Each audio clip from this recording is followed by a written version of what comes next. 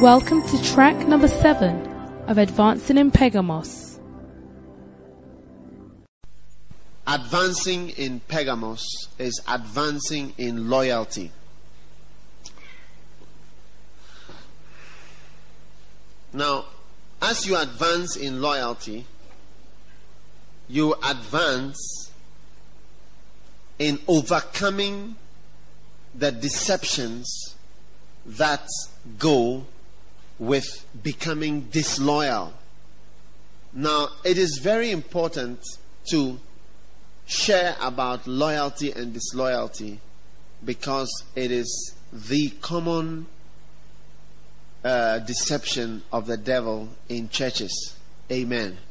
Are you there?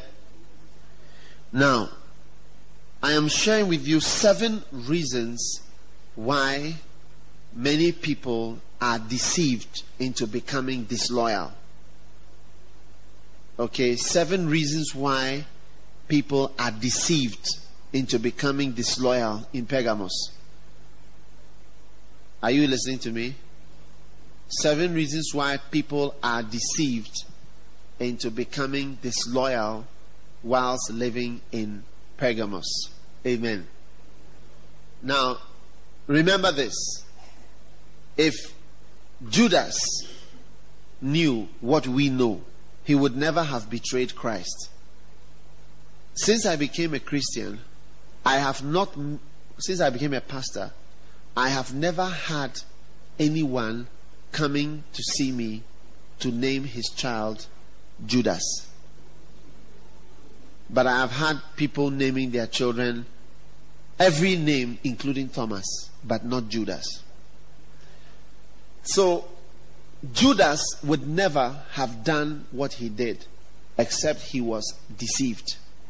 Are you listening to me? And people who are rebellious and disloyal in one way or the other would never do it unless they were deceived. Amen.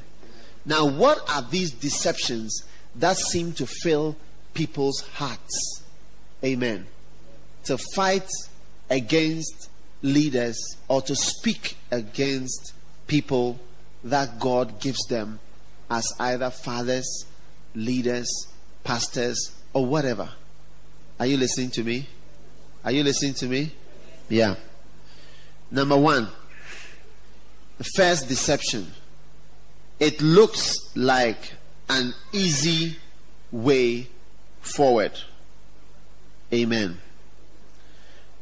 Number 2, disloyalty looks like a quick way of progress.